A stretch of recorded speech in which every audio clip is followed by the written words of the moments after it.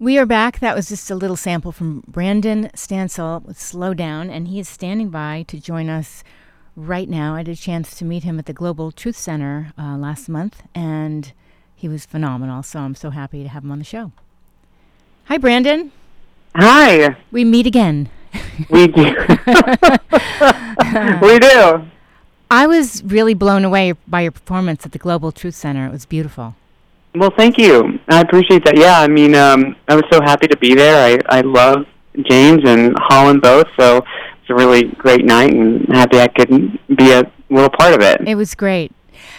Tell me what it's been like for you. Like, for instance, I'd love to hear when you first decided you wanted to become a singer.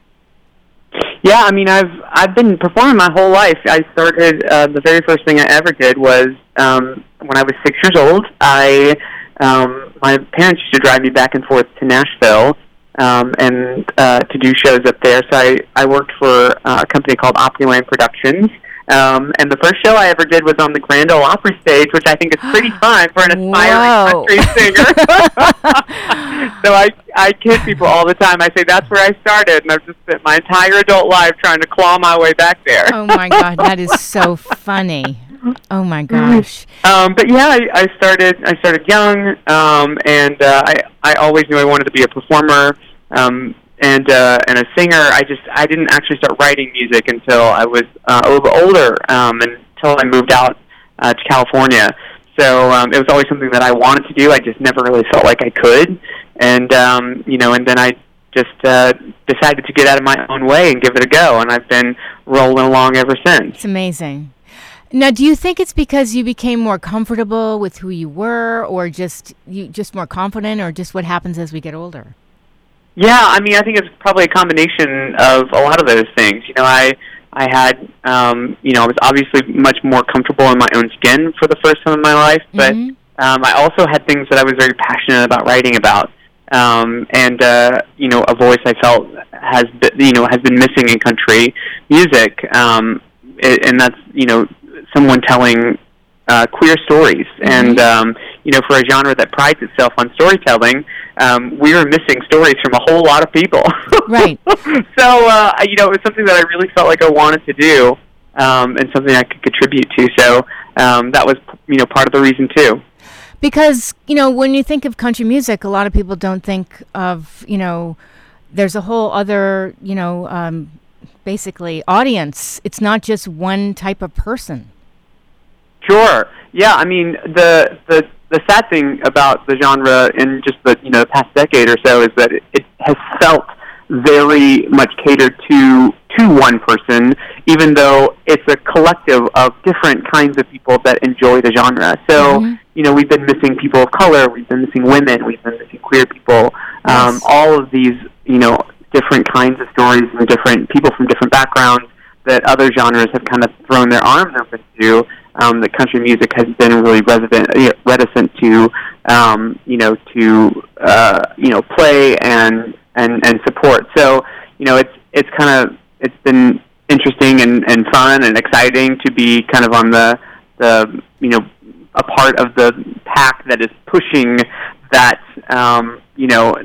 this new kind of music. Right. So it's been a journey. When did you first discover country music? Was it when you were a teenager? Were you going through a tough time? What was that about? No, I just always loved country. I grew up in Tennessee, and that was what was on the radio. That's what my parents listened to.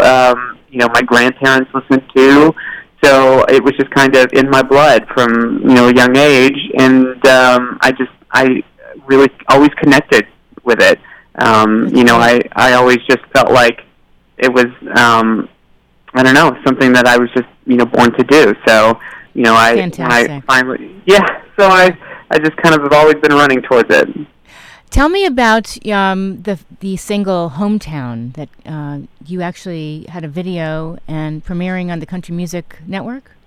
Yeah, so my song Hometown, which came out last November, I can't believe it's almost been a year, which is crazy. But we shot this video for it, and the song is basically a representation of my coming out story, and so what we did when we shot the video was basically we did kind of like a narrative, intro to it, and it was this conversation between my mother and I, but it was really just like a collective of all of these conversations that I had with parents and siblings and friends, and I think a lot of those really hurtful things that get said in a moment of confusion and and hurt on.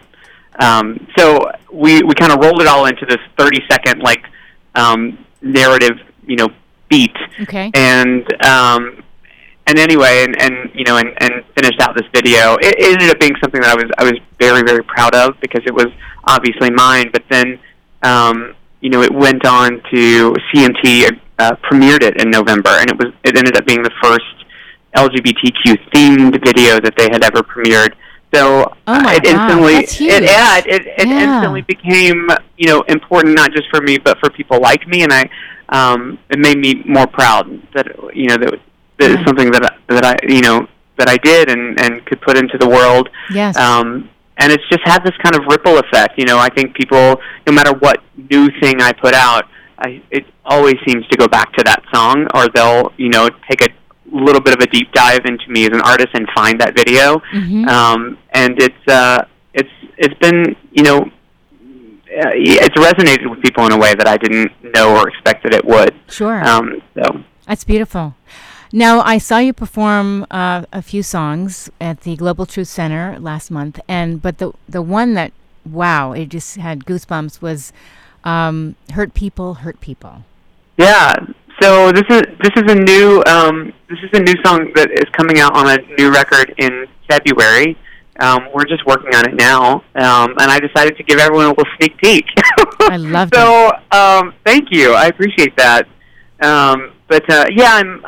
I'm really proud of this song. It's I wrote it with a friend here in LA, and I think "Hometown" is my song that basically says I'm really thankful for the things that happened to me because they made me who I am, and someone that I'm proud of. Yes. And I believe that.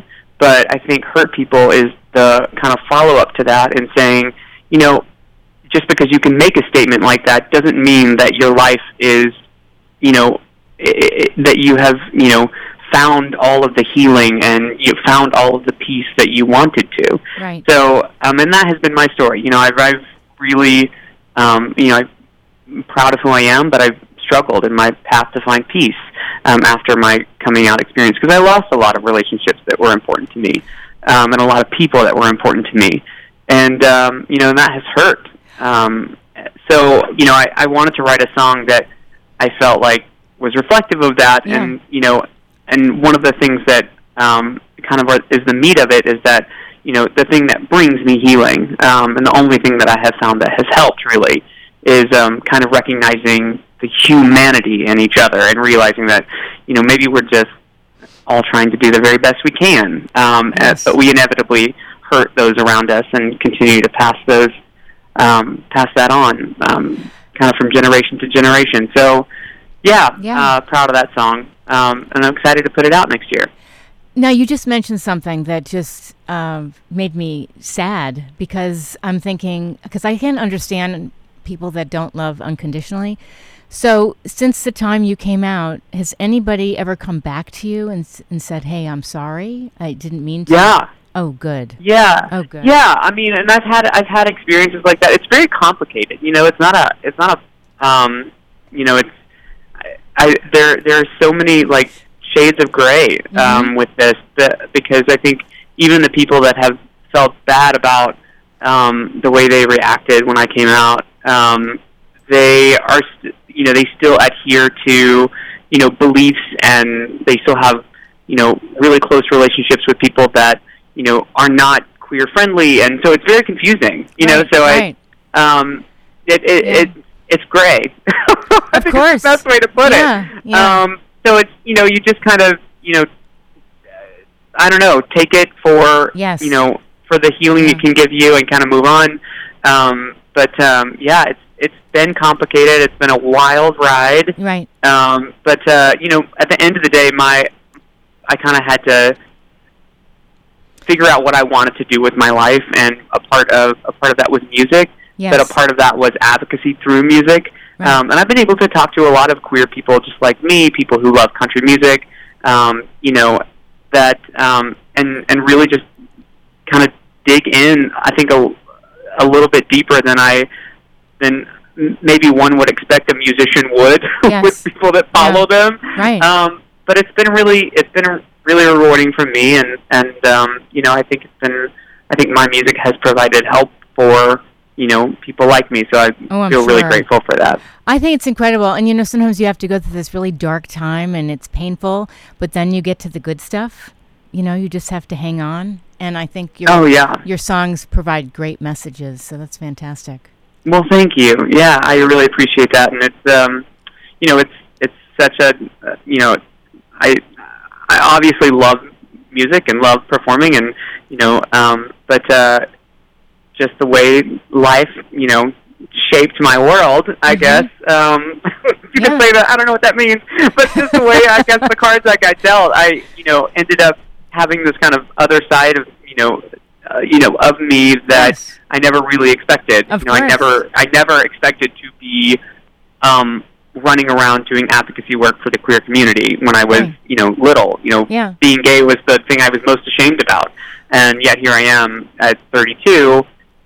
You know, trying to make this world better for, you know, queer people like me, and it's just, you know, it is just wild. So I'm really grateful. I don't know how I would do that without music. I mean, I'm sure we all find our own ways, but I'm really grateful that mine is through song.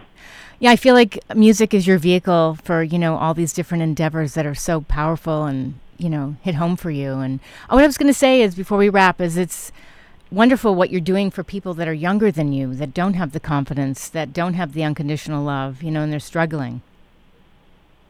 Yeah, I mean, I've met many people, and a lot of them are people in the South. You know, whenever I go home to do, or I'm in Nashville or just around the area, I always feel like I have at least one story that I leave with where it's uncanny how they are all the same, but they're different. Right. It's, you know, my parents didn't understand, or whoever I was living with didn't understand. They kicked me out. They're usually under 20, and it is heartbreaking. And then they'll say something like, "I found your music," or "I heard your song Hometown." Wonderful.